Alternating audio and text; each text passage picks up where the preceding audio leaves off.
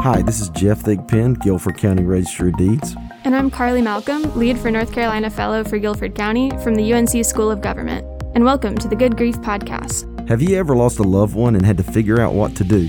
Have you ever felt alone and overwhelmed? Did it make you wonder why on earth this is all so complicated? In this podcast series, we bring together community partners to talk unapologetically about issues of death and dying. We answer questions about funerals, hospice, estates, and more to give our listeners the knowledge they need to make decisions for themselves and their loved ones. We want everyone in Guilford County to know that they're supported, that we live in a community where we can not only live and live well, but when we die, we can also die well because we care. So we thank you for joining us for the Good Grief Podcast and for taking this step to be better prepared for end-of-life challenges. Welcome to the Good Grief Podcast. I'm Jeff Thigpen, Guilford County Register of Deeds with Carly Malcolm, Lead for NC Fellow from the North Carolina Institute of Government. Today, we're going to learn about the Guilford County Clerk's Office, and who better to have with us today is our very own Clerk of Court, Lisa Johnson Tompkins. Lisa was elected Guilford County Clerk in 2014. Her top priority as Clerk of Court has been customer service, and she believes and knows that the Clerk of Court's office in many ways is the face of the courthouse. She oversees offices in Greensboro and High Point. She is a graduate of North Carolina A&T State University in the field of public relations, advertising, and applied communication. She got her law degree from North Carolina Central and is a former assistant district attorney and serves as an adjunct professor at GTCC. Thank you very much for being with us, Lisa. Well, thank you for having me. Okay, so I'm the Register of Deeds and you're the Clerk of Court, and we need to get this straight because people call me the Clerk of Court and they call you the Register of Deeds. So we're going to get this straight, and I'm going to let you lead the way. Can you tell me what the clerk's office does and what the core services are and how it's governed and those kinds of things so people can truly understand what you do? And at a later podcast, I will talk about the Register of Deeds. So at some point, the public will know what we both do. Lisa, tell us about the Clerk of Court's office. What are its core services and how's it governed?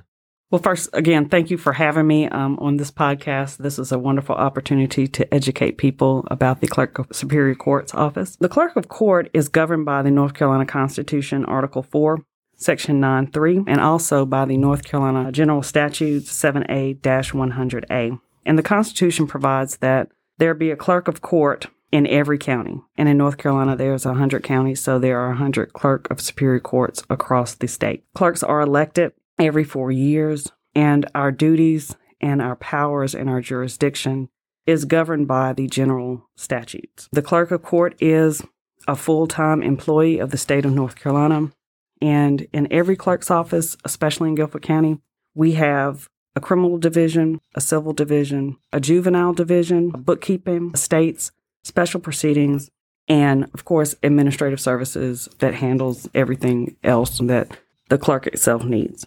So, in Guilford County, we're just different from any other county because we have 2 courthouses. So that's a difference as far as Guilford County with respect to the Clerk of Superior Court's office. Yeah. What has been your core priorities as clerk? Well, as the elected clerk, I have 5 main priorities. First of which is that I am the ex officio judge of probate. I'm an administrator, which means that I oversee personnel issues and I have 150 employees. I'm a comptroller responsible for distributing and taking monies and safeguarding those monies when they are deposited with the Clerk of Superior Court. I'm a record keeper, and I'm a manager and a supervisor. And so those are my core duties as the elected Clerk of Court. Yeah, and the Register of Deeds office has about 30 employees. You have 150 employees. So that's quite a job. Yeah. Yeah, very much so. And you also mentioned those 2 different locations. Can you tell us where those are? Absolutely. We have 2 locations, one in Greensboro and then one in High Point. The Greensboro office is located at 201 South Eugene Street in Greensboro, North Carolina, which is downtown. And then our High Point location, which is the High Point Courthouse, is located at 505 East Green Street in downtown High Point. Okay. Can you tell us what areas of your office deal with end-of-life issues? With respect to end-of-life issues, 2 of our main divisions that deal with that are estates and special proceedings. So I know that maybe some people have heard of the Estates Division, but maybe some people are not familiar with the Special Proceedings Division, so I will try to tackle those so people can understand those better.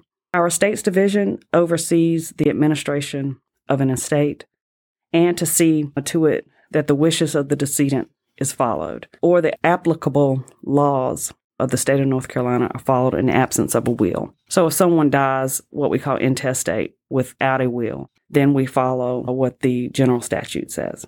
Otherwise, we try to make sure that we follow the directives of the person who drafted the will.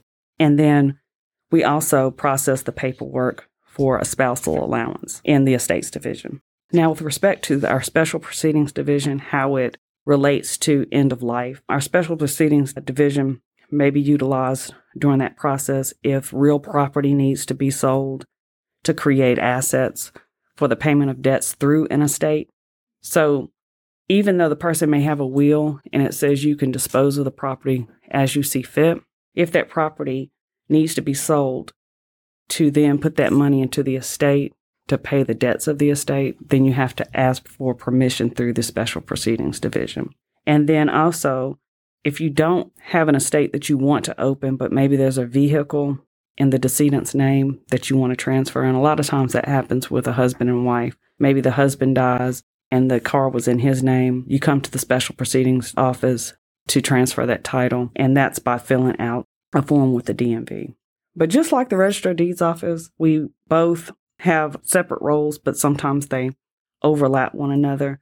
But we don't give legal advice. We are administrative in the number of different areas, unless it requires for us to make determinations with regard to special proceedings and estates, because we are having a judicial function in those particular areas.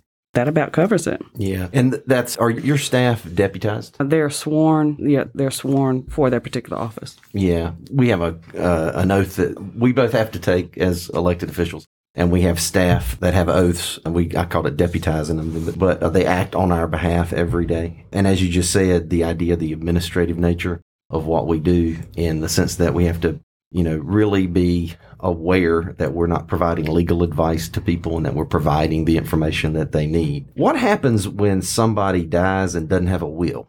Well, if someone dies and doesn't have a will, that's called, like I had said earlier, dying intestate. And so we follow what we call the Intestate Succession Act, and that is provided by the general statutes, and we just follow whatever the statute says for us to do. Yeah. And just to say again, wills and estates are in the clerk's office and not in the deeds office. And I'm sure along the way you'll have some things that you'll say, well, that's in the Register of Deeds office, not in our office. What does estate and probate refer to? Well, the term estate can refer to a number of different things, but generally speaking, especially through the end of life category, the estates typically refers to the money or the real and personal property that a person had at the time of their death. And probate means that it's the official proving of the will and establishing the validity of a will.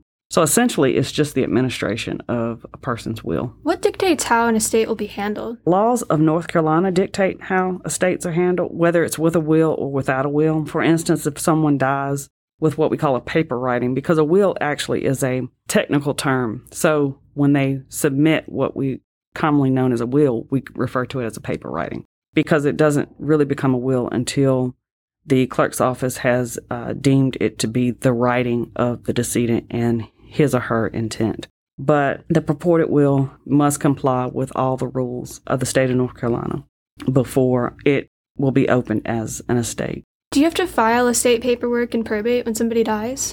No, you don't have to, not necessarily. But if a person has sufficient assets or there needs to be a sale or distribution of assets, it is important that a person or the family members or even friends establish an estate. Also, if there's a concern about any outstanding debts that the decedent had, or you need clear title to property, then an estate will probably need to be open, because a creditor at any time could come in and open up an estate. It doesn't have to be a family member. It doesn't have to be a friend. It could be any interested party that can open up an estate and ask to administer that particular estate. And so those are some reasons why there might need to be an estate opened.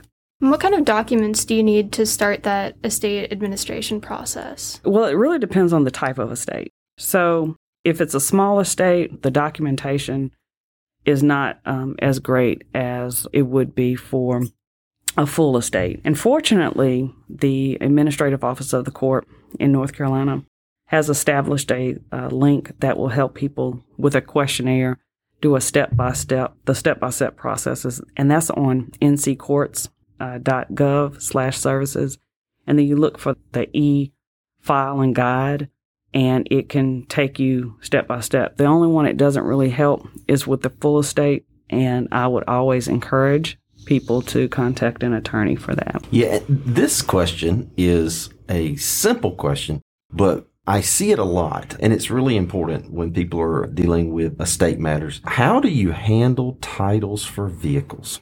Well, you first want to come to our Special Proceedings Division to try to transfer that title. And the form that is used is called an Affidavit of Authority to Assign Title, which is a DMV form. And that form number is M as in motor, V as in vehicle, and R as in registration, -317.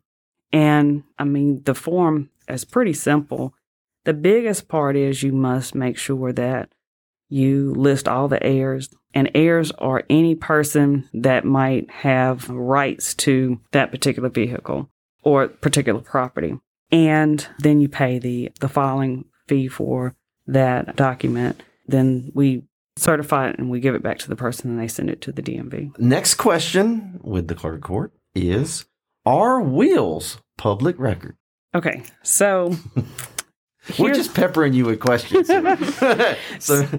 So here's the trick in Guilford County. I mean, Guilford County is unique in that we have 2 fully functioning courthouses, and we're like 2 counties in one with High Point and Greensboro.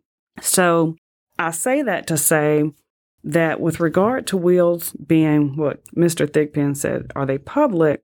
They aren't when they are filed with the clerk's office prior to someone's death. But in Guilford County, we don't accept wills for filing because we were exempted out because we have 2 fully functioning courthouses. And so it would be a little confusing as to where the person deposited that particular will. But after the person dies and once the will has been probated, then that is a public record. So it's not until after person passes away and a estate is open that it is then public. But until that happens, of course, the will would be in safekeeping, either in the clerk's office, in any other county, or maybe somebody's safe deposit box. And so then, are all of the debts of the decedent, do they have to be paid before any of those assets can be distributed?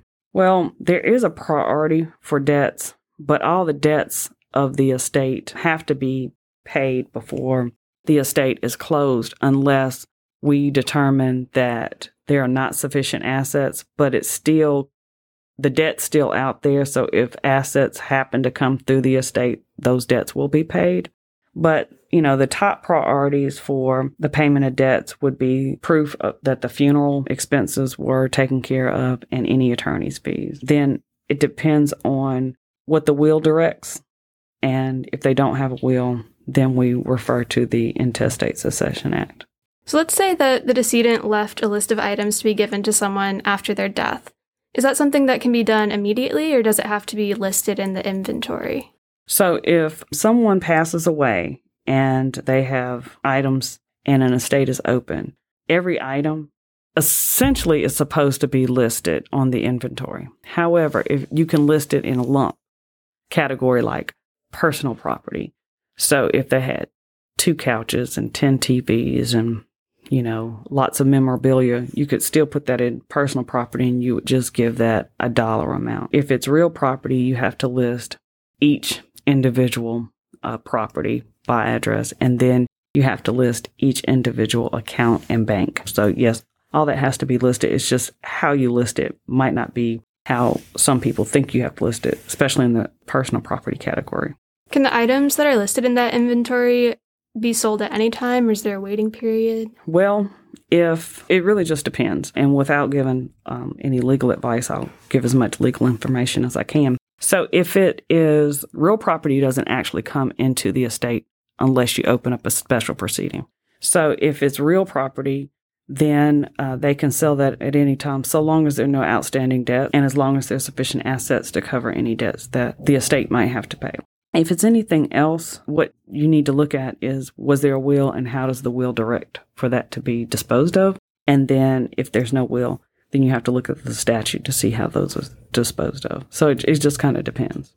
Just to run back real quick, what qualifies as real property? What does that mean exactly? Real property, like houses, land, anything that is attached to land. Okay. How soon can property be sold?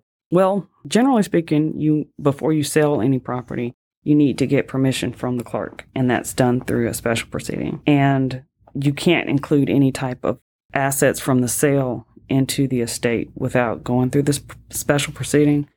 So if you're needing to sell the property for it to come into the estate, then you're going to need to ask permission. Otherwise, because real property does not funnel through the estate, then you can sell it so long as there are no outstanding debts. Otherwise, there's really going to be a lien. Person wouldn't get good title to the property. Are debts paid through the clerk of court, or do they go directly to the entity that's holding that debt? That's a very good question. Payments are made directly to the creditor, but it is incumbent upon either the administrator, the attorney for the estate, or the executor to show proof that those payments have been made.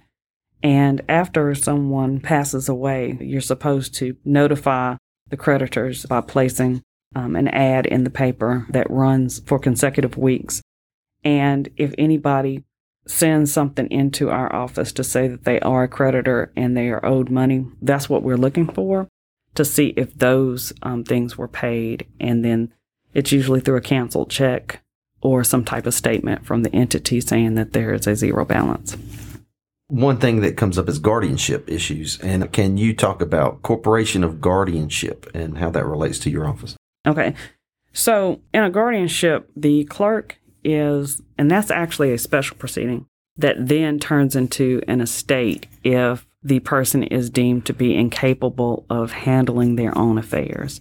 So a petition is filed with the special proceedings office, a hearing is heard, and then the clerk's office makes a determination if the person is deemed incapable of handling their own affairs. I don't want to use the word incompetent, but if they're just incapable of handling their own affairs, then we look first to see if there's an individual who is willing to serve. If there is an individual willing to serve, that's the first thing we're looking for. The second thing the statute says is you can appoint guardianship to a corporation. And then the third, if there's not an individual, if there's not a corporation, you can also appoint what we call a public guardian. And a public guardian is someone who agrees and takes an oath to handle the affairs of those persons who would normally not have a guardian, an individual, or corporation. But the Corporation of Guardianship is a private nonprofit organization, and they provide fiduciary services and care management for the ward with a person who has been deemed to be incapable of handling their own affairs.